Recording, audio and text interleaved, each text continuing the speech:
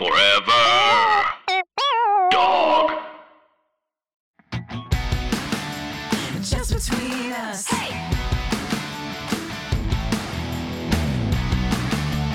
Just between us. Whoa! I'm Allison Raskin. I'm a writer, mental health advocate, and my hair is getting more and more gray. Hey, I'm Gabe Dunn. I'm a writer, bicon, bisexual icon, wink, and me too. Yeah, it's all happening. I love it. I don't hate it, but I've been dyeing my hair, and so then I can really track how far my hair grows so fast. Yeah, I do know that about you. Yeah. I'm really looking forward to it. Well, you're going to look good with the salt and pepper. Oh, I'm going to look.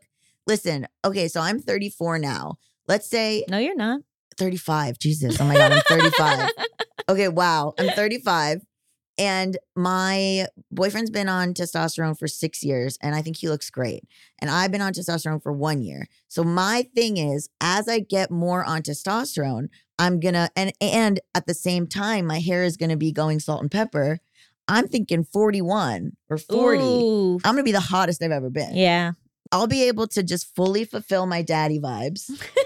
I'll be like, I already feel like daddy, and now I'm gonna look like daddy. I don't really know what that means, but I'm happy for you. Right? Are you gonna let your hair go gray at all? I don't know. I've been dyeing it really dark, which was fine, but I feel like I kind of want to go closer to my natural, medium brown. Yeah. I like when your hair's dark, though. It's giving Betty Page. Oh, thank you. Yeah. I'm trying to figure out what to do for the wedding. I might try to do closer to my natural, because then I don't know. I'll be like, oh, it's me, Sure. But yeah. I'm not sure. But I think it's you when you have I like when you have the dark hair and the bangs are a little shorter and you do the red lip. Ooh, thank you. Right? I'm like, oh, pin up. This is Just Between Us, a variety show filled with heartfelt advice, Ridiculous games, and brutal honesty that's sometimes just lovely compliments. Yeah. I'm going to get darker, dark rim glasses more, I think. And then I'm going to look into doing that. That's the next set of glasses I'm going to get. And then I'm going to have my hair go gray. And then I'm just going to be, I feel like it's going to be giving Papa Professor. Are you going to wear a lot of cardigans? Well, yeah, maybe. I hate a man in a cardigan. Oh, wow. Melissa just gasped. I know. I don't think I would wear a cardigan. I think I'm really thriving in sort of a button-down era. Yeah. I don't like a man in a cardigan, and John loves to wear a cardigan. John, okay, can I just say, I really like John's fashion. Really? Yeah, he's got those cable knit sweaters and he's got what are those, a pullover sweater that he was wearing at my brunch? The gray, was it gray maybe? Oh, yeah, he's got some nice cashmere thinner sweaters. Yeah, he's got very good style. The only thing I don't like is the cardigans. He's giving it's very nice boy East Coast kind of. He's very preppy. Preppy, that's what it is. Which is funny because I tried to run away from it, but it sucked me back in. He's extremely preppy. If he didn't have his smile, he would be like the villain in a rom-com. But he's just got such a friendly smile. He does. Well, we've got a great episode for everyone today. We're going to be talking to Kay Ravichandran all about non-binary sports. Kay won the Boston Marathon this year in the non-binary division, and it's fucking dope. And later, we'll be talking about hypermobility spectrum disorder and whether or not I have it. Yeah, so all EDS hive, rise up. Well, hypermobility hive. Hypermobility hive. Now's your time. But first, we have got to answer a listener's question. And you know what that means? Hit it! International question! International question! International question! Jazz, the UK. Hi, Allison and Gabe and Melissa. I love how everyone now includes Melissa in the emails. It's so awesome. They spell your name wrong, but it's still so nice. Yeah. I'm Jazz, she, her, from the UK. International, baby. TLDR. Is it toxic that I quite like situationships? No. Next question. How can I tell if I'm being healthy or just clinging to old patterns? First off, I have to say thank you, Allison and Gabe, for being in my life since I was 15. Your balance of silly and serious is exactly what I need, and the JBU podcast is one of the best parts of my week. I would listen to a new episode every day if I could. Oh my I'm gonna God. cry. Okay. That's so sweet. So basically, I'm queer, and since I was a teenager, I'm now in my early 20s, I found myself in confusing situationships with my queer friends, which basically involves a lot of flirty banter, sexual tension, and a strong attachment more than your average friendship. But in every one of these situations, there's been a reason not to go any further. Example, being closeted, another relationship, being housemates, etc. A couple of these situations ended up being very messy. So I thought that I needed to stop getting myself into them. Did I write this letter? But recently, I've done it again, and I'm not mad about it. This time, it's with a girl I met while traveling, so there's a time limit on how long we can spend together, who's in an open relationship. I have some confusions about the specifics of the openness, but I plan to try and clarify it soon. My friends have told me they think I'm causing myself unnecessary stress or holding myself back from other things, but I'm not in a place where I want a monogamous relationship, and doesn't any kind of dating come with a bit of stress and confusion? I think I've learned a lot since I was a teenager. I now know that a lot of my stress in these situations comes from not acknowledging it and not being clear on boundaries. I also find any feelings in general quite confusing and stressful, but I've been trying to teach myself not to push them away. So my question is it healthy that I'm embracing these situations and trying to enjoy them despite the extra stress? Or am I trying to find excuses to stick to old unhealthy habits? Whether or not you answer this, thank you so much for everything you do. All the best, Jazz. Literally, did I write this? And also, somehow you end up picking questions that are like about my life. I don't know how. Like currently? Yeah, like I don't know how you do it, but you definitely have done it multiple times. Ooh, maybe I'm psychic. I think a little bit. Really? Yeah, maybe. Oh my God, that'd be so exciting for me. Melissa says no. Okay. That's the title of our Spin-off spin-off podcast. Melissa says no. Says no. It's just me and you saying outlandish stuff and Melissa going, no. Yeah, things we believe about ourselves or the world that she's like, absolutely not. Okay. Like you being like, I hate a man in a cardigan. And her being like, that's going to be a no. Yeah. Okay. I don't think there's anything wrong with this. I think if the only thing is, and you're so aware of it and you know, is that you need to have clarity around the situation and like what the boundaries are and what the actual situation is. So like, for example, knowing that this person is traveling and you're only going to see them for a certain amount of time, or, you know, this person is in an open relationship and here are the boundaries around that open relationship. Like just being very communicative. Like the big difference between what you were doing when you were younger and now seems to be like a willingness to be communicative and specific and direct about what's going on.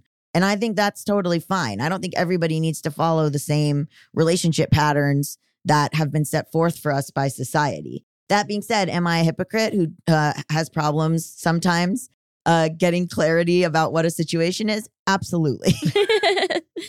Yeah, so look, I'm a monogamous girl who's wanted to be married since day one, and I realize that is not for everyone. Like Right. there are so many different types of things people like, that people feel comfortable with, that people gravitate towards in different times of their life.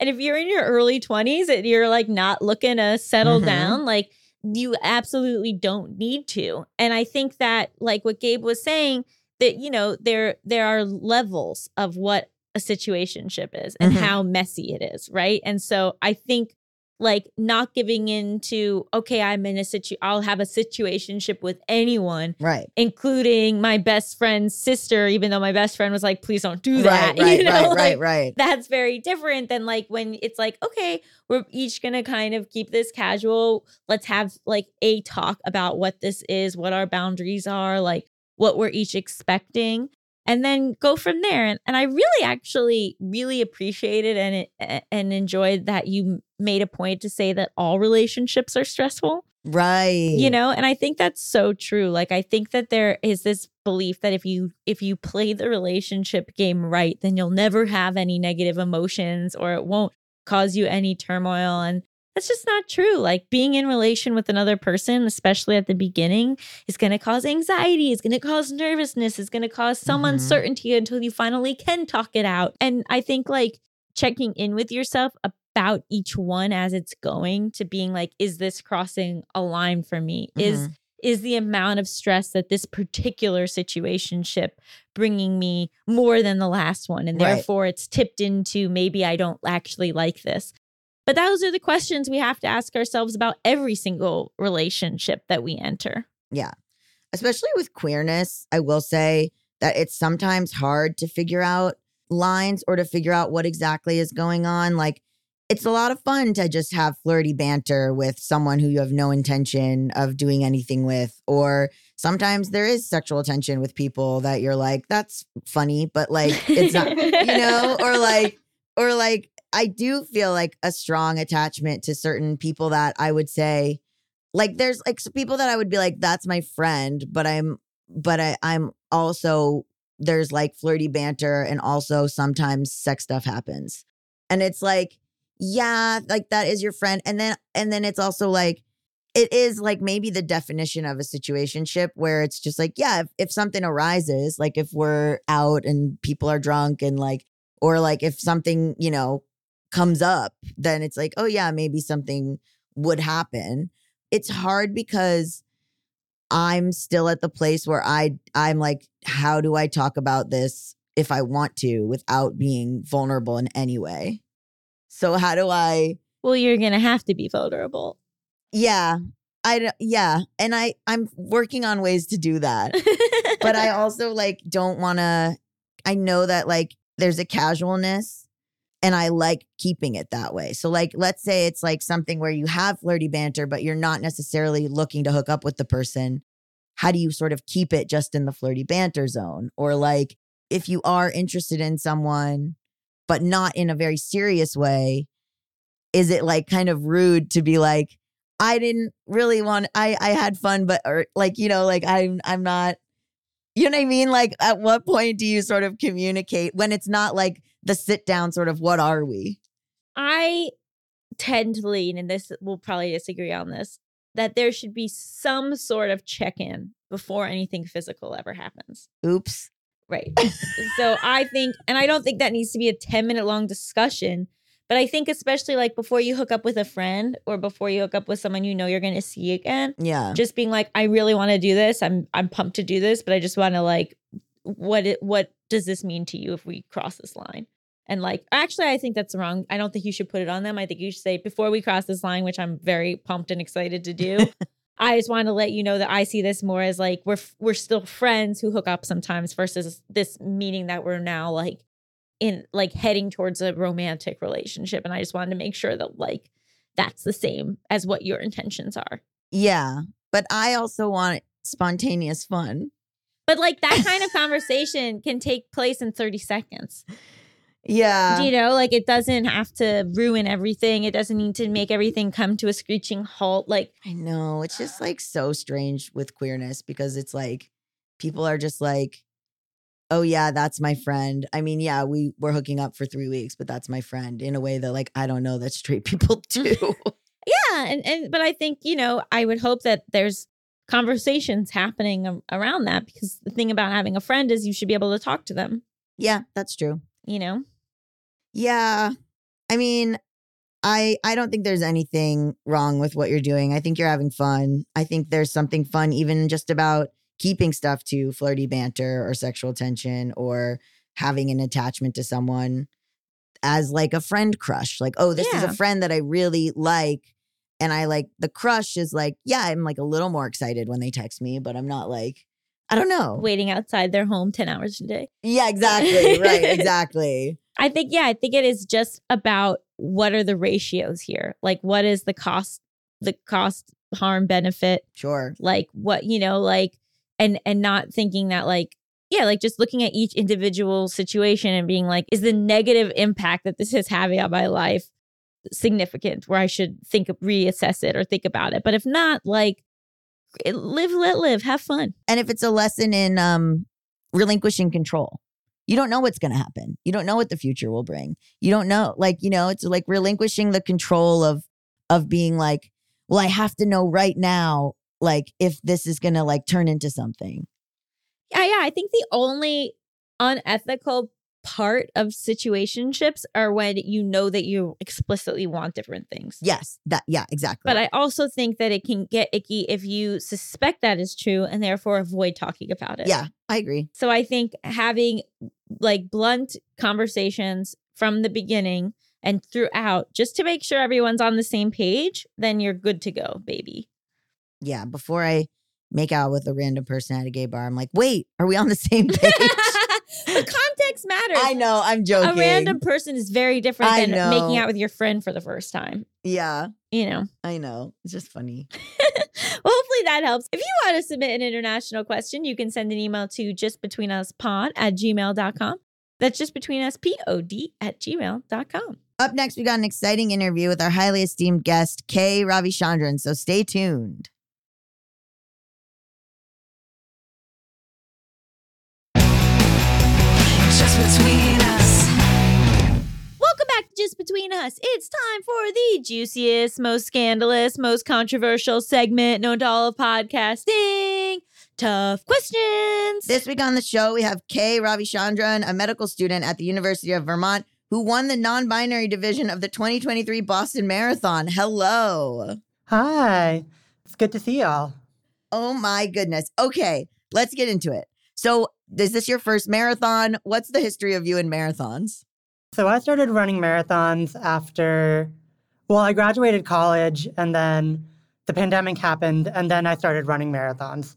So there was a little bit of a break in there, but yeah, I've been running since I was 14 and now I'm 25. So that makes it 11 years, 12 years. Wow. Were you running in marathons before there were non-binary divisions? Yes, I was. The first marathon that I ran, I was actually really annoyed, but I was like, I don't want to deal with the hassle. So I entered in the men's division, which I did not like that. Was there any recourse or anything available at that time, or what marathon was it? And why were you were like, well, I really still want to run this, right? Yeah, I think my biggest thing was I need to qualify for Boston because that's what everybody wants to do, in the running world. It's you have to get under that magic 3 hours or 3.5 hours to get that Boston qualifying time. And I originally signed up for the Vermont City Marathon, but then that got canceled / turned into a half marathon because of COVID. So then they said that they could transfer my registration over to another marathon, which was the Hartford Marathon in Connecticut.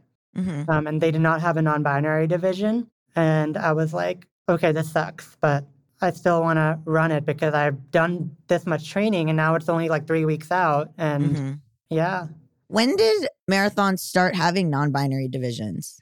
I'm sure there have been marathons that have had it over the past 10 years, but there were a group of people who set up an organization. They contacted all the big marathons like Boston, Chicago, Berlin, New York, and they started having non-binary divisions in August of 2022. So wow, so very recent. Very recently. Yeah, because I'm curious. So what were the rules before? Was it that you picked what you identified with, or you were forced to do what sex you were assigned at birth? How did it used to work for trans and non-binary people before, 2022? It's up to the whims of the race director. For Boston, I know that you were able to compete as the gender you identify as, provided that you've gone through HRT. For other marathons, it's you need HRT plus surgery, which I don't think actually changes anything at all. And then for some marathons, it is the gender you identify as. And it's just really up to the whims of the race director. And there are some that are you have to run as the sex assigned at birth, which is horrible. Wow. Okay. So, I mean, do you know what the reasoning is for each one, or it's just kind of it depends on who the person is running it and how they personally feel? Or do they have any sort of rule book that they're going by? It's probably the rule book that their governing body goes by. Whoever is on their board can sort of vote on it. Ugh. So it's really on the whims of the cisgendered heterosexual people that are on these board of directors. So what did it mean for you to go from 1 year having to run in the wrong category to there now being a non-binary division? I was just so much more excited to run in the race I actually ended up running Boston in 2022. And it was just like a horrible experience because I wasn't able to register as the gender that I identified as. And I was just like so stressed about it because like I wanted to like dress a certain way and like appear a certain way and like not have those results really attached to my name online. And there were just like a whole lot of things going through my mind. And then I was like, okay, I'm definitely not doing Boston ever again, or I'll do it like 50 years down the line.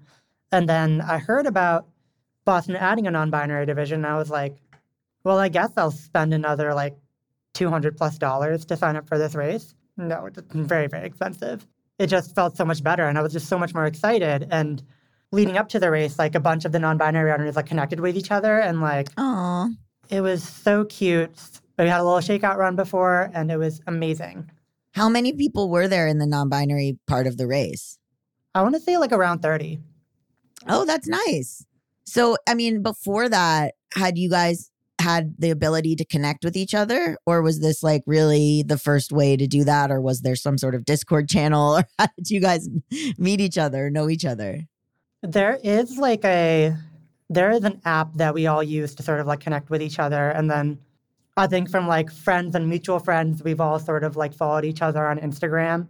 So like we see something cool on each other's stories and we're like, good job at that race, or like, good job at that workout. It's just so wholesome. Like everything is just so wholesome about it. And like, I feel like it's a great network of support, even though like a lot of them I haven't met in person or have only met for that 1-2 days that like I was there. So like, yeah, there's just a whole group of like non-binary runners and we're just thriving. So why aren't races just co-ed? It's weird. I mean, like most races are co-ed in that like everybody can start in the same time unless it's a track race, which I have like a lot of opinions on that. No, tell us the opinions. So for track races, generally they have like a men's start and a women's start. And I was actually recently consulting with Battle Road Track Club in Massachusetts because they put on like a meet, a few of the 4 meets every single year. And they were like, hey, like we've like heard about you and like you've done a lot of good work in inclusion. How can we make our races more inclusive? And I was like, whoa, they're like reaching out to me and like wanting to do better. And I was like, why don't you add like a non-binary category? And they were like, well, one of the issues with that is that we're going to have like a non-binary start. And that could like out people that don't want to be outed, or that could add time to the meet that we don't necessarily want. And I'm like, why don't you just start everybody together? Mm-hmm. And they were like, that seems like a good idea. And it was also like really cool because like some of the cis women in like the shorter like sprinting events could like run against like some of the like cis men that ran around the same times as them, and like it was just better competition for them overall. So it really benefited like everybody that we started everybody at the same time. So yeah, I'm not really sure why we do that. In terms of marathons, yeah, everything is like gendered in terms of like scoring, and I think like a lot of it comes down to sort of like a very like cis-normative, like sexist like history of the sport. I think like until like the 1970s or 1980s, cisgendered women were not allowed to run the Boston Marathon. And they didn't get equitable prize money until late in the 1980s. I don't fully remember my years, but that's the history of it. And then 30 years later, 40 years later, we're adding a non-binary division, and people were kind of like pushing back on it. Like, why do we need a non-binary division? Just like they were sort of questioning why we have like a division for cis women. And yeah, it doesn't really make sense. There are advantages that like endogenous and exogenous testosterone can give you, but I think they're sort of pale in comparison to how many more people we can get involved in the sport if we do a better job with inclusion. I mean, starting at the same time seems to be such an obvious thing that makes sense. I think there's maybe a paternalistic aspect to like, oh, we have to give women a bit of a head start, or we have to make the times, not as hard to reach for women or whatever it is in order for women to be, visible in the sport. but the hormones of it all is actually estrogen is changing the body. I mean, you're a medical student. It's changing the body of the person to be more towards like running in a women's category versus like testosterone is changing to run in a quote unquote men's category. So the people that have issues with it, I feel like are not understanding, like they don't understand what is happening to each of the bodies as they are taking different hormones. I mean, they really don't. And they only see what is sort of like publicized on the news, which is when people are successful, that's going to be publicized. Right. And it sort of leads to the thing where like trans people are sort of like vilified for being successful. Right. You can't be a trans person in sport and successful. If you're going to be a trans person in sport, you're expected to not do well, which is right. really, really weird to me, especially as someone who like before starting, I'm on estrogen and a GnRH agonist for you medically inclined folks out there, which is an androgen blocker. And I've noticed that my like performance has declined a lot since starting estrogen and Lupron, but I'm just so much happier in the body that I'm in. Right. And I've definitely seen that like, yeah, the performances that I have, like, especially when like running like shorter distances are like very much in line with women now. And all the data out there suggests that after a year of like HRT, like people are generally like on the same level as their affirmed gender. Right. Can you talk about the fear that surrounds trans people in sports, or like what the sort of, why has this become such a huge issue, and beyond just HRT and stuff like that, like why this has become such a visible like thing to attack? I think that it's just like the next thing to attack. People don't like change. People like to be sort of stuck in their routines and stick to like what they know best. And actually, at my time as a medical student, I'm currently actually in the OB-GYN like world right now. And every single like parent is like, oh, what's the gender of my child going to be? And I'm like, well, we can kind of see like the genitals on the ultrasound, but that doesn't like determine the kid's gender. But like these cisgender people are very like attached to this idea that like genitals determine gender. When the baby comes out, one of the first things they look at are the baby's genitals, and they're like, yes, it's a boy, or yes, it's a girl. And it's this thing that's sort of like stuck to our culture that like this determines what path you're going to go to in your life. And people don't want to like, they're uncomfortable sort of changing their mindset that like maybe things are a little bit different. But it's like also like with running, like I understand it's like times or whatever, but that's something that I feel like, how can you, like running doesn't seem that gendered to me in particular. Yeah, I'm not like super sure. They're just honestly worried that trans women are going to dominate women's sports, which has not been the case. And as at least in terms of like non-binary athletes, that because it's a smaller subsection of the population, cis-het men are going to join the non-binary division and then win that division and get a prize. That's the fear? That is the fear, that some cis-het man is going to join the other divisions. And yeah, I mean, when we think about like the way the world is laid out, I'd say that sports remains the most gendered area, right? Like, maybe there are more female nurses than male nurses, but it's still, like there are some things that are maybe thought of as gender, but they're not actually in terms of the rules. Whereas with sports, it is still explicitly, Major League Baseball is men, and so like, what do you think of the future of sports as the gender binary is being, broken down more in society, or are people just never going to let go of sports being two genders? That's a really good question. And I'm really hoping that there'll be a time where we can completely like break down the gender binary in sports. There's so many like run clubs that are like mostly men or mostly women. And it's really unfortunate because running is such an accessible sport for everybody. I mean, like literally anybody who like has the ability to move their legs in that way can run and can take part in running. And yeah, I just don't understand why like everything needs to be like so gendered, which then creates like this sort of like wall you have to jump over to be part of the sport.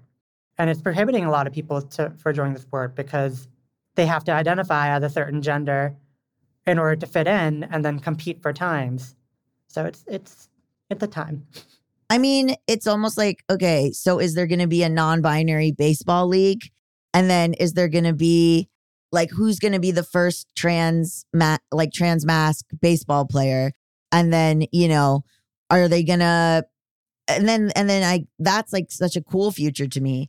And then if there's, you know, the fear of like, well, if we, you know, with Leah Thomas, it's like, oh, well, if we let trans men into the sport, then they'll dominate. But more so, even like if we make the sport not gendered, like we say anybody can play football if they meet these standards, then they'll say, oh, well, now there's not going to be any women in football because there's not going to be like a women's football league. You know, there'll be like one woman on each team versus like the WNBA where, you know, the team is women. Like I can see people sort of saying, well, and it's similar to the debate on non-binary actors too, where they're like, okay, we can create a category. We could also get rid of the genders, but then it's going to be all men. You know, all the acting nominations are going to be men and there won't be any, you know, women in the act. Like it comes down to this idea that the women will not be able to compete, that they just will not be able to compete in the NBA, in the MLB, whatever it is. They will not be, if you combine it, they will simply not be able to compete. There's no world in which a WNBA player might actually be better than an NBA player, which is like 100% a thing that like, if you mixed them up, it could be pretty true. What could be true? Like that, the WNBA players playing in the NBA might be better than some of the current NBA players. Like they might get in and have the slots. You know what I mean? Yeah. I mean, I just see this as being like the pessimist or realist in me. It feels like knocking down the gender barriers in professional sports is like going to be the last thing, you know, like even like thinking about when you're in school, like, Right. You know, like sports is always separated by gender, you know, so like you're in 6th grade and like you're being forced to be on the female basketball team or the male basketball team. Like I wonder if the way to start doing this is when kids are growing up and that like making things mixed gendered from like in school and like as like, you know, like travel soccer teams being mixed. But I mean, just to like I guess the thing like and it's helpful that you're in the medical field. I mean, like, what is the reality? Like I know that like biologically females have different strengths in their body than men do, and men have different strengths in their body. Like, you know, men tend to have better upper body strength where women tend to have better lower body strength. I mean, like, can it really be equitable? And I'm not saying it can't, but just like for like to just totally mix in sports and for women to do just as well as biological men. I think that's definitely like an interesting question. The answer is like very twofold. If you look at the data in like terms of the ranges of like men's times versus like the ranges of like women's times, these are cis men and cis women, obviously. Cis men tend to have like a lower variability. And cis women tend to have like a higher variability in terms of like times. And that's like, the reason for that is largely because of like how these women are coached. A lot of them are told that they're not going to be able to compete with men.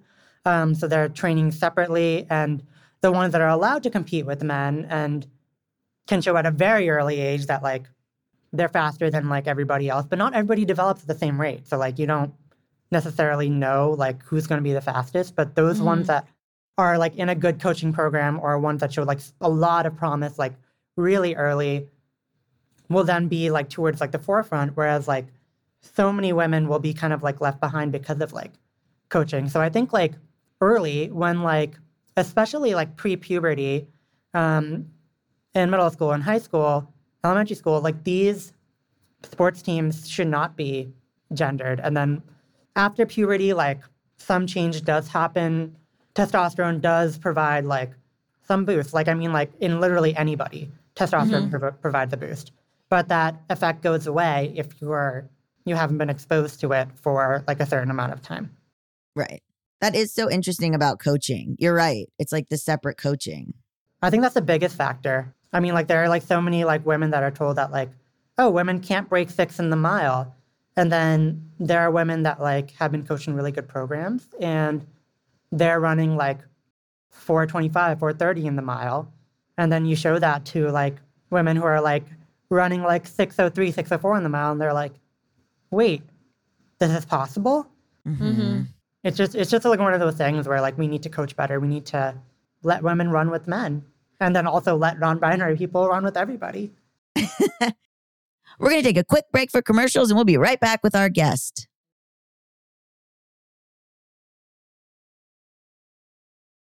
Just between us. And we're back. I have a question about how this affects cis people too, because there's been all this stuff with testing hormones and now they want to do like genital checks on people and like saying that, oh, this woman won this race, so she must be trans. Like, can you talk about the ways in which this is, I mean, let's say someone listening is like, I mean, nobody listening to this show is going to be like, I don't care about trans people, but like, can you explain like people that are against this is going to start affecting you and your kids? Yeah, I mean, genital checks in general are just way too invasive. Letting like a kid like go through that just so like traumatizing just to like compete in sports. And is it like only girls that need to go through that? Like how does that even work?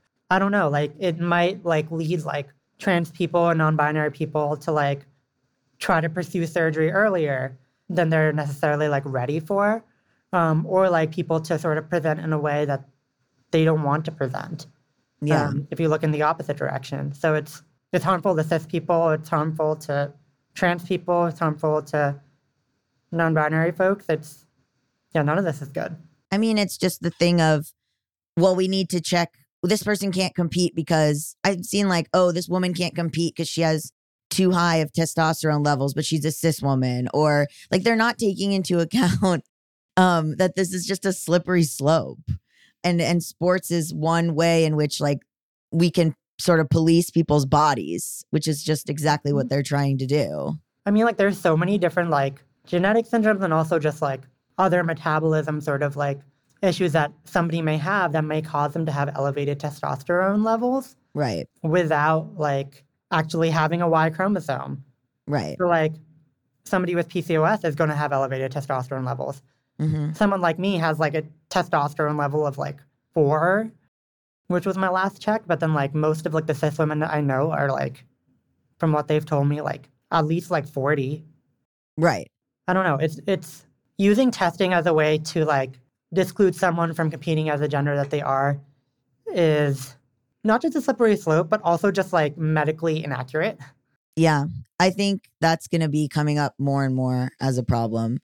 And I also like, you know, I know cis men who are little shrimps and I know cis women who are huge, or I know like you're talking about, you talked before about people getting punished for being successful or victorious at a sport. So someone being very good at a sport, you say, wow, they were really born with a lucky set of genetics that makes them good at this sport. Or wow, they really trained really hard specifically to be good at this sport.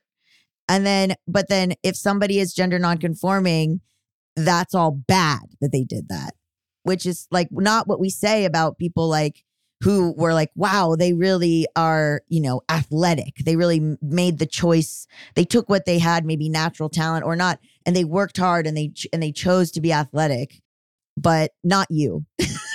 I don't think people like necessarily like understand like how good you need to be good at women's sports. They somehow think that like it's so easy for like a cis man to do well in like any sort of like women's event. But like, I mean, like the winner of the women's Boston Marathon ran like 2:19 or something. Like, what random cis man can do that?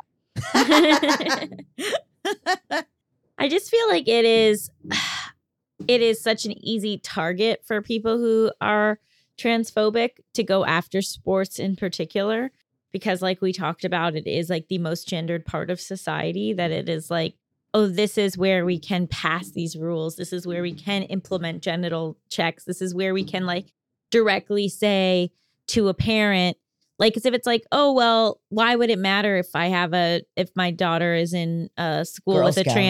a trans girl? Like, why Right. would that matter to me? But it's like, yeah, but what if that trans girl is then, beats your cis daughter out for the final slot on the sports team that they want? Like, it feels like the easiest, like, way to get people riled up is to like focus on the sports of it all. And I don't know how to push back against that.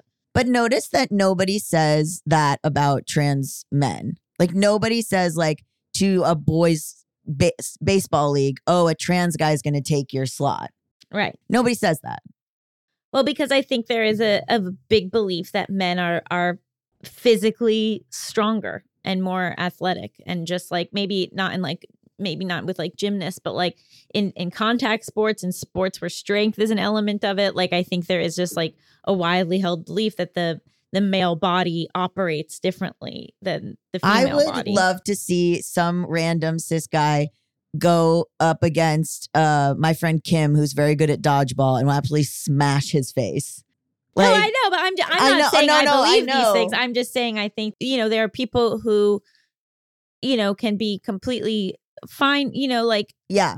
I think it is hard to say that like, oh, there's no advantage here, that like that women are just as physically strong as men. Like That they can make that point. They can use that. like there I is know. like, I feel like of all of the rhetoric, of all of the ways, like it's like, that's not true, that's not true, that's not true. But then there is, for that one point, it's kind of like, well, maybe. But then, But like, it's also like, who cares? and it's also like it's also that, again, like the wherever you are in your transition, like the testosterone changes stuff, the Right. estrogen changes stuff. But nobody says to me like, oh, you're on testosterone, like, oh, you might become an MLB player. Like, nobody says that to me. Nobody says, oh, you're on testosterone, so you shouldn't compete. They would say you still have to compete in the women's division, and I would have an advantage.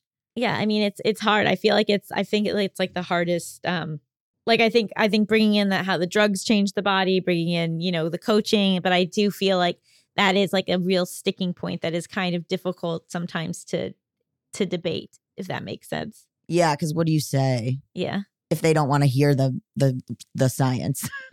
Yeah, I do have to say, like, after the Boston Marathon, I saw like a lot of. I unfortunately like I shut off my like social media for like 2 days after. Really? But then I got like texts from like my friends being like, "Hey, are you okay? Like, how are you dealing with all the attention?" And I'm like, "What attention?" Oh no, what happened? There were a lot of really like bad comments, and like I guess like my social media presence isn't like as big as some of the other like non-binary like runners' social media presence, and one of them was like a trans man, and like I guess like a lot of like the rhetoric was like against them taking testosterone. So like they were like everybody who was in the non-binary division was either like assigned male at birth or was taking testosterone, and it was just like, okay, but like, why do you care? Yeah. Mhm. Especially with a non-binary division, it's like, okay, leave us alone. We're literally trying to do it totally different. Like we left you guys alone, so leave us alone. Yeah. But what was I am curious, like after you won, what was the like most positive stuff that happened? Well, some of the funniest like positive stuff that happened was just like random like old friends, but then also just like exes, weird dates, and all the people that like I had not really contacted in my life had all just like poured into like my DMs and just congratulated me. I thought that was really cool, but also just really funny. And I'm like, wow, I guess like maybe I made like a big enough impact on them that they like wanted to like reach out to me. And I got like a lot of support from like a lot of my closest friends. Like I think that was like the biggest thing. Like they were all just like so happy for me. Mhm. Got to celebrate with them after. And like it was just, I don't know, it was just like really interesting because like I actually had no idea that I like won it when I finished the Boston Marathon. I just finished the Boston Marathon. I was like drenched in rain. I was like shivering, like feeling like I was gonna go into hypothermia, kind of like was hobbling, trying to collect all the stuff that they give you after the race, and then just trying to like find a place where I can just sit inside. And like there wasn't like a piece of tape that that I broke. They didn't give me anything like day of. Like I was just like, okay, I finished. Somebody else must have finished like ahead of me, was my thought. And then when I was like heading back, I got like an email being like, hey, you won the non-binary division. And I was like, whoa, that is so cool. But like, why didn't you tell me this before? Did you do a lot of press, or were there a lot of non-binary athletes writing to you, or in a positive sense? Because we know what the fucked up people were probably saying, but The coolest thing was Chris Mosier commenting on the Ronald Rule article about me. I thought that was really cool. who's he? Chris Mosier is the first, I think, trans athlete to qualify for the Olympic trials, and I think it's in the triathlon, but I'm not completely sure. So I should go look that up. That's awesome.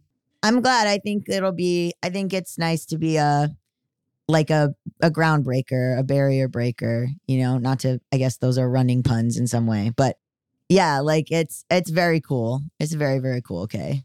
Overall, a really, really cool experience. And there's a chance I may run the Chicago Marathon in the fall. So like we'll see. The whole experience with Boston was kind of overwhelming and like really took way too much of my time, like those 2 to 3 weeks after. Just mental time. Like it was like cool doing all the press stuff, but then just like emotionally processing all of that. So I was like, should I do Chicago? Should I not do Chicago? 2 of my best friends are doing Chicago, so that'd be really cool to do it with them. But then it's more attention on you in this way. Yeah. And I like trail running so much more than road running. Like trail running is just so much more badass. And I see myself as a badass person, so like I want to do that. Wow. Well, congratulations, and I hope you do Chicago. Hey. I would love to now test your abilities playing a game show called Hypotheticals. Okay. We'll see if you come in first here. Probably is Probably, my guess. yeah. Is my guess. So in this game, you and Gabe are my contestants. I'm going to give you a series of hypothetical situations. You can ask any clarifying questions you might have. Then you tell me what you would do in that situation, and I subjectively pick a winner. Okay. So our first game is America's favorite game show. Would you stay with this cheater? Your partner of 32 years confesses that they tried to hit on your cousin 8 years ago at a family event while drunk, but got turned down. And that's why you haven't been invited to your cousin's Thanksgiving dinner for years. Oh my God. Would you stay with this cheater? Kay, your thoughts? My thoughts are that it's possibly not a one-time event. I mean, like if this person revealed this and because you haven't like been invited to your cousin's events, it's probably happened before, but this is why your partner did disclose this to you. Right. They had to. They were forced to tell you why. So my inclination is no, but Oh, how long ago did this happen? You've been with them for 32 years, and this happened 8 years ago. And do they continue to be attracted to my cousin? Well, they haven't seen your cousin in a long time, but they said that they were just drunk and they they just sort of messed up and they're embarrassed about it. Okay, but everybody knows about it, and that's why I'm not invited to Thanksgiving. Oh, I don't know if everyone knows, but your cousin knows and doesn't want your partner around. Why the hell did my cousin not tell me? That's a great question. I don't forgive anyone. I don't forgive him. I don't forgive the cousin. Everyone's dead to me. I need a new family. Wow. gosh. And for 8 years, you thought your cousin just didn't like you all of a sudden. That's what I'm saying. That's what I feel like is almost worse than the cheating, is like letting you think that it's your fault you weren't invited anymore. Yeah. I'm mad at my cousin. I guess that's totally fair. All right, so we're all leaving the cheater. Yeah, we're leaving. Yeah. And we're going back to we're not even going back to the old No, Thanksgiving we're not dinner. going back to the family because the family are a bunch of liars. Yeah, Okay. disowning the family. Disown the family, break up with your partner, move away. Great. Start a new tradition where you don't even celebrate Thanksgiving. Exactly. Move to Canada, do Canadian Thanksgiving instead. Okay, our next game. Are you a terrible parent? Your child, 8, wants to wear high heels to school, even though you think they are too young. After a total breakdown crying fit, you let them wear 3-inch heels. They then promptly sprain their ankle at recess and are injured for weeks, but never want to wear heels again. Oh my God. Are you a terrible parent? Oh my God. Wait, so they never want to wear heels again after this incident? Yeah. But is it something that could change later? Like, did they look fabulous in those heels? That's what I want to know. They did look fabulous, but 3-inch heels are a lot. I couldn't even get them to do a wedge. No, they wanted to wear these 3-inch heels and they sprained both ankles and were Oh my really God. injured for a long time. Oh my God. Well, okay, I'm a bad parent because I didn't have them practice on the heels in the house before going out. You know what I mean? You have to practice. You can't just be going out in heels willy-nilly. You got to wear them for a while. I think I'm a bad parent because I didn't get them a wedge shoe.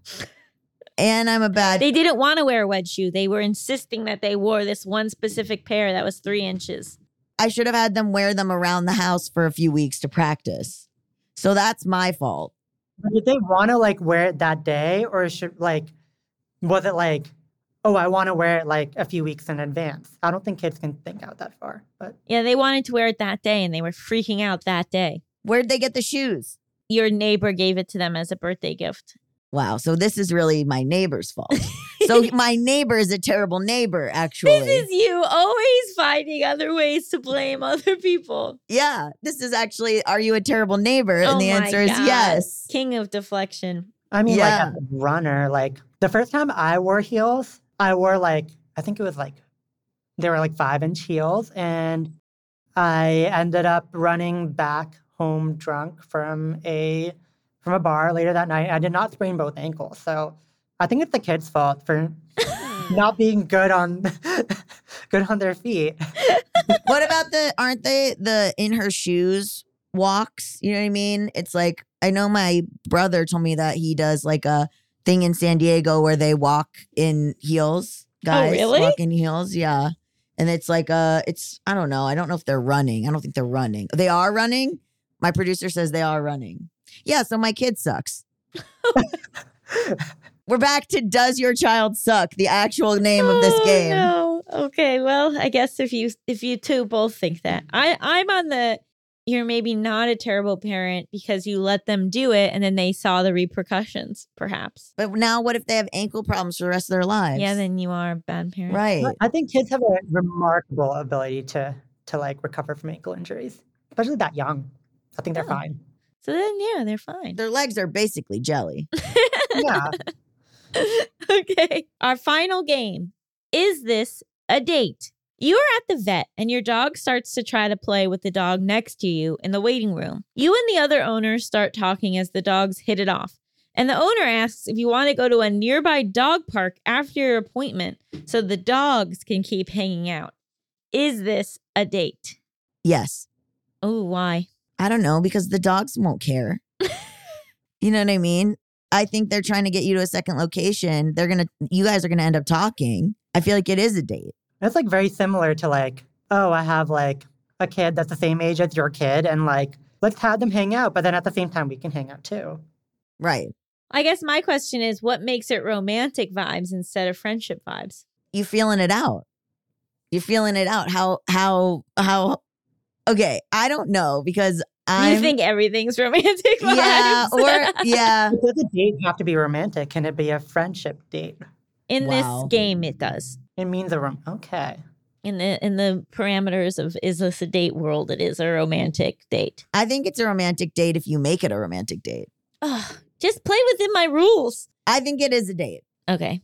I think it's a date because that's a rom-com meet cute, Yeah. right? I think it would be a great story if it worked out. It's probably going to be like, let's have our dogs hang out all the time. And then we're just going to like chat about life, but like not actually do anything romantic. Okay, so you think it's friendship. I think it's going to end up in a friendship vibe. Isn't this the plot of 101 Dalmatians? It is? Yeah, their dogs Yeah. start playing and then they get together. I've never I don't remember anything about that movie. But where does Cruella de Vil like end up Yeah, in this? Yeah, where's Yeah. she from? Oh, so then the woman works for Cruella. The guy works for Cruella? No, the woman. Oh, in the film, in the live action, the woman works for Cruella. And then You saw the live action? okay, wow. Glenn Melissa's saying it was good. Glenn it was Close good. murdered that role. Natasha Richardson plays the woman. It's an incredible film. Well, this was a lot to talk about offline, but thank you. Thank you so much for joining us. Where can everyone find you if you want to be found? You can follow me at Trans Runner Girl. Yeah, that's my Instagram handle. That's Amazing. so cute. That's so cute. Thank you so much. Stick around after the break. We'll be talking all about hypermobility spectrum disorder.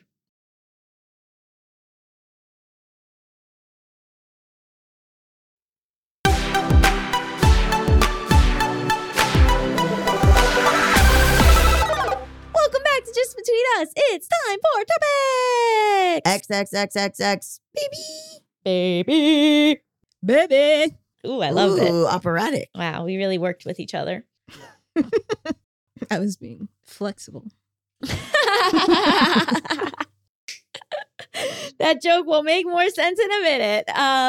So I have been on a medical journey for the last few months, as the two of you know. Mhm. One of many. One of One of a many. few medical journeys. And I posted about this on my Instagram, but I haven't really talked about it on the podcast before, which is I basically have a lot of health problems, and I've had a lot of health problems for a while. Name them. Well, as fans of the pod will know, I have big time knee issues where my Mhm. knees like to sublux and dislocate. And so when I was 17, I had to get surgery on my left knee. So it would stop, the kneecap would stop moving and I would stop collapsing. And then on my right leg, I had the first dislocation in February 2021. Got surgery on February 2022. I'm still recovering from that surgery and in pain every single day. And then I also have a lot of stomach issues. I've been diagnosed with irritable bowel. I have a really bad acid reflux. I got diagnosed with SIBO my last God. year for the first time and had a second bout of it more recently. I have headaches rather frequently and also pretty bad dry eye. And, I was just kind of operating like, well, that's life, baby. Sure. I was like, Yeah. yeah, this is what it's like to be alive. You're uncomfortable all the time and you have a lot of problems. And so what has changed your mindset on that? So honestly, John bearing witness to my health issues, I think has started to me think about like, yeah, what is going on? Like, I guess it's not normal. I mean, before I got treated for the SIBO, I was like, oh, everyone's just like very gassy all the time and goes to the bathroom a lot. And that's just like normal stuff. And then he was like, no. Oh. Oh. And once I got better from the SIBO the first time, I was like, this is incredible. Yeah. But right now I've had a stomach ache for hours. So something's still happening. Yeah. And then I think another really big thing that happened was my mom had a ton of health issues following COVID. She got COVID in August of last year and then got, I think I've talked about, got like a fever every day and had months of medical testing and figured out she has something called like giant cell arteritis, vascular disease that was like pretty obviously caused by COVID. But throughout all of her testing, her rheumatologist kind of brought up the idea that she might have EDS, which I can't pronounce, but stands for Ehlers-Danlos syndrome. yeah, wonderful. And I mentioned that I had PTs ask me about that too. But in my head, I was like, EDS is when all of your joints like move. And I was like, I just have knee problems. I don't have problems throughout my body. But it turns out that as I was like looking more and more into it, I was like, oh, I have a lot of this stuff.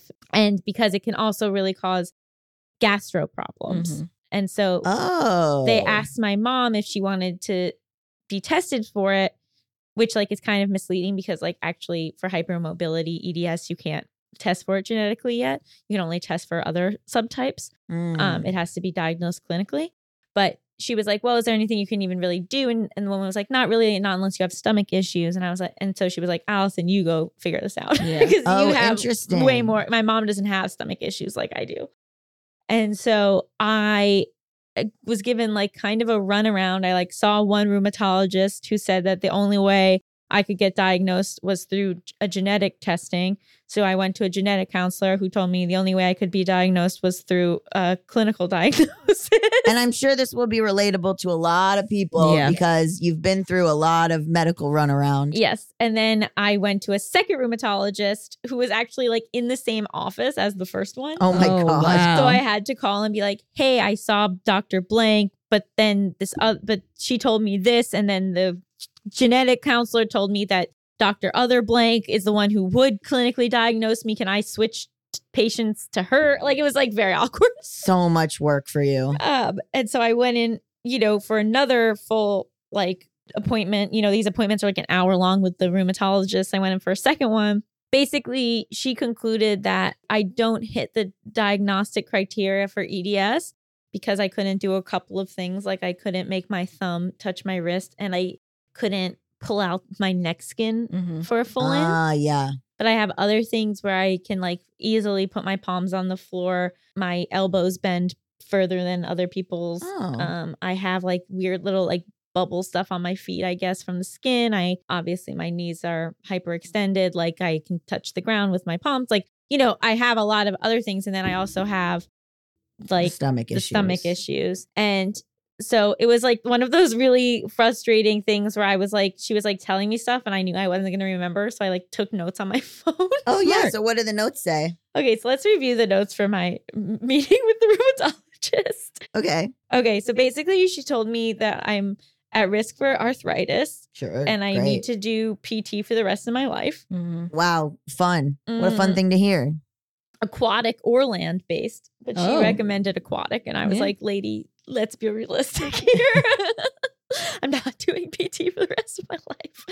But basically, I have to do strength training for the rest of my life. Yeah. So my goal is to get out of, I'm still in PT for my knee, but next week's actually supposed to be my last session. Hey. So I'm hoping I can just keep things up on my own because it's expensive and time consuming.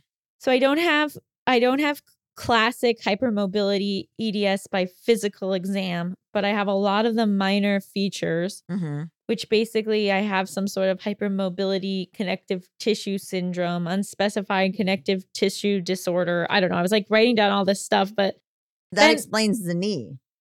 Yes. And so basically I shared about this on Instagram and it was so nice because all these people wrote back like with information through their journeys. And they basically said that it's likely that I have hypermobility spectrum disorder. Okay. And like EDS has more specific criteria than an HSD diagnosis.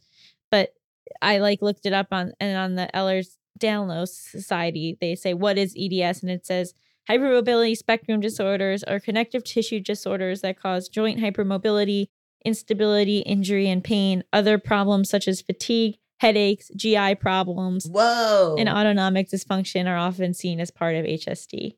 Wow. And so it's this weird thing because my OCD is like, yeah, but you don't have it. Oh my God. My OCD was like, you needed the EDS diagnosis or it's not real. Oh my God. So a lot of people had good information under your post? Yeah, I think that this is kind of, a common thing. And it is like, I just have to keep up my strength training. It was interesting. She was like, don't do yoga. She was like, because it's too much. Yeah. She was like, don't put yourself in positions where you're pushing how flexible your body is because you can end up getting hurt. Really? Yeah. So the first rheumatologist was even like, even if you have something like in the backseat of your car and you can like technically reach it, you shouldn't. Huh. Really? A lot of the things that you're saying, now I'm like, I need to tell my sister because I feel like she has this too. Oh, really? Yeah. Really? She might. I think it's pretty common. Yeah. So but what do she you do? can bend her thumb she down. can. So then she's definitely And hypermobile. her knees look like this. They're Whoa. curved. Yeah, my knees are curved. Yeah, I know. I've noticed. Yeah. Hers are actually a little bit more than yours are. Oh, really? Yeah. Wait, so what do you guys do? What do you do if you have it? It's like, it's just, you live with it and you have to like do preventative stuff. So it's like, I think I just have to keep up strength training like forever. Yeah. And then I don't really know about the stomach issues or the headaches. I am seeing a neurologist this month, I think. I kind of go through spurts. Like I haven't had a headache in a bit, but I'll go through like a week or two where I get like a headache every day. Yeah. Which is really annoying. So I have a question. Yeah. A more broad question. Oh, please. So in your post, I think you mentioned talking about like chronic illness and chronic pain and stuff. And so I was wondering about like the chronic pain of it all. Like, did you find a lot of people responding to that? Is there like tips or something? Like, what do you think about sort of the chronic pain of it all and like the way that that's treated, you know? Well, I actually am really hesitant to even claim chronic illness. Like I feel like But you have chronic pain. I have chronic pain. Yeah, I okay, don't know if I don't. It's hard, right? Because technically I'm still recovering from the surgery. So I'm like, when does it become chronic pain versus recovery? I'm just curious, when did the doctor say that you're out of recovery? Like what's the timeline on that? Right. Well, I'm already been recovering longer than most people. Okay. Okay, so you know what I mean? Yeah. But I don't know. Like it's like, oh, my knee hurts every day, but then maybe in 6 months it won't anymore. I don't know. Do you know what I mean? But when do you put it into that? Like when's you can't like, Right. if you keep moving the goalposts, then Right.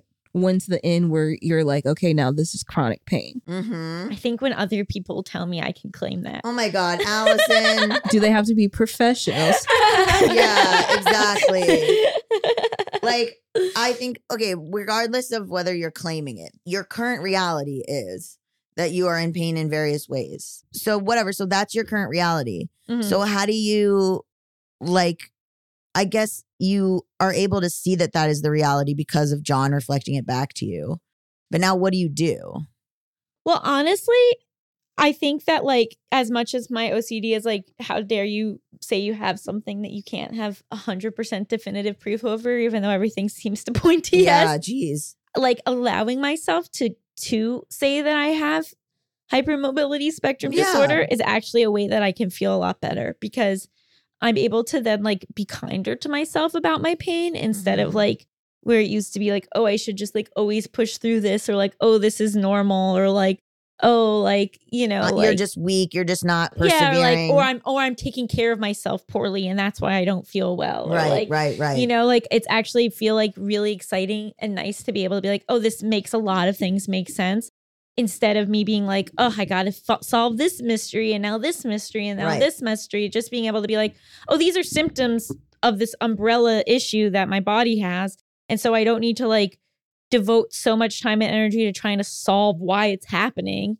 And instead I can just like manage the symptoms and or just like be kind to myself with the symptoms. Yeah. You know, like but it's also like a weird thing, right? Because it's a spectrum, right? So I'm obviously I have a lot more functionality than a lot of other people. Like I Right. can run now. I can walk for long periods of time. Like I can do all this stuff. And like I can sit here and record 4 podcasts in one day with a stomach ache. Yeah. You know, like, and so I think it's like reminding myself that just because I can do things doesn't mean that like I don't, you know. This is what I was going to say. But the thing is that you're the type of person who would push through that anyway, which is like for better or worse, you know? I think if I'm pushing through it for me, then that's great. Do you know what I mean? Like if I can sit here and record right now. And so Right. I want to, like, I can, you know, still do physical activity, even though my knee hurts. Right. Like I'd rather just like I'm figuring out my relationship with my body and like when I want to push it, when I don't want to. But I think having a reason for feeling bad actually like makes me feel much better. Yeah. Yeah.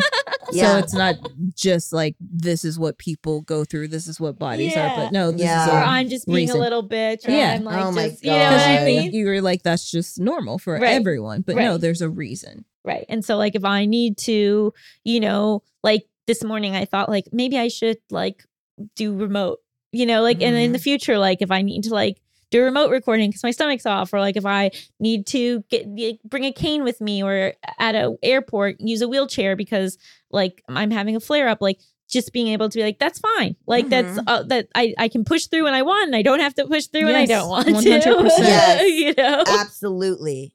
Absolutely. And I really am so thankful to all the, you know, disability activists that I follow online who have like so normalized that thought process for me. You know, like growing up, like my mom couldn't do a lot of things because of her knees. And it was just like, oh, mom has bad knees. But when I think about it and I'm like, oh, it's my mom might be disabled. Like, I don't know. There is just this thing that like, it just like, I don't know. It just like gives you a little freedom and a little like self-compassion with that. And I bet she would push back on me and say that she's not. But like, But that's because of, I think, old-timey ideas of what that word means. yeah, but it is. And even my understanding of, you know, because I've spent the last year and a half like pretty physically disabled. Yeah. But like, I also am like very cognizant of not trying to claim a term that like I'm not part of that community. Yeah. But it could be, you can be temporarily and in and out, and like, you know, Yeah, it's a different type of community. Totally. Like how I'm only temporarily gay. I will say the thing that the diagnosis did bring up for me was worrying about John and being afraid that if I get worse, like if I become more physically disabled with time, if like he will feel like, oh, I didn't sign up for this. Do you know what I mean? But he's the one that's been encouraging you to look into. I brought up those fears to him, and he assuaged them, obviously. But of course. I did like feel like, oh, like, you know, like one of the main things we like bonded over is that like we both love tennis, and like what happens if like I can't play tennis anymore, you know, or like I can't go do like the fun adventures that like maybe he thought he'd be able to do with his partner. And I don't know if that's true. I don't know like what my body will or will not be able to do, but like, and you also don't know what his body I was might about to be say, able to do in the future he either. could get hit by a truck tomorrow. thank you. And I think that should be comforting to you. Yeah, but you know, I did like that. I think it was weird that my fears weren't even necessarily about myself, because I have spent the recovery from this knee surgery has been so brutal and so intense that I'm like, okay, I know what it's like to live pretty disabled, and I can do that, and I'm okay with that. Yeah. But like, I felt worried about him, if that makes sense. But we've talked about it, and I've been told that I'm being silly. So I'll run him over with my car. Please don't. Yeah, but yeah. So I don't know, and I've been very thankful to, you know, like people on Instagram who've sent me more information about it, and I'd love to hear from more people on here. And yeah, it's interesting, but I think claiming that diagnosis will even if I have some discomfort around it, will like do me a lot more good than harm. Yeah. Yeah. Sorry, I don't know why I'm crying. I know why. I mean, I know why. Do you want to hold my Obviously. hand? Okay. I know that you don't want to hold mine, and that's fine. That's my gift to you. What do we rate this episode? I rate it 26.2 out of 25 marathons. Do you get it? Yeah. Oh, very good. Yeah, it's very good. Thank you. I was thinking about it. I will rate it 78 out of 52 messy situationships. I'll rate it 50 out of 30. It's okay. Jesus Christ. Not the show. I just mean like it's okay. Like that your body goes through things. Yeah. Like gray hair, for example. Yeah, I've got a few. Yeah? Hmm? You keep them? You're going to keep them? They're there. I haven't dyed them. Yeah. We're going to look so distinguished. Well, thank you to Kay Ravichandran for being our guest. Just Between Us is a Forever Dog production, hosted by me, Allison Raskin. And me, Gabe Dunn. Produced by Melissa Diamond Montz. Edited by Coco Lorenz. Executive produced by Brett Boehm, Joe Cilio, and Alex Ramsey. Brendan Burns composed our killer theme music. To listen to this podcast ad-free, sign up for Forever Dog Plus at foreverdogpodcast.com/plus. And make sure to follow us on Twitter, Instagram, and Facebook at Forever Dog Team to keep up with all the latest Forever Dog news. Also, you can follow this podcast at Just Between Us Pod on TikTok and at JBU Podcast on Instagram. Also, I'm on Instagram now at Gabe S. Dunn. And I'm on Instagram and Twitter at Allison Raskin. And on TikTok at Allison Raskin Baby. And I'm on TikTok as Dabby Gunn. So branding's going really well over here. Yeah, good luck finding us. Forever Dog.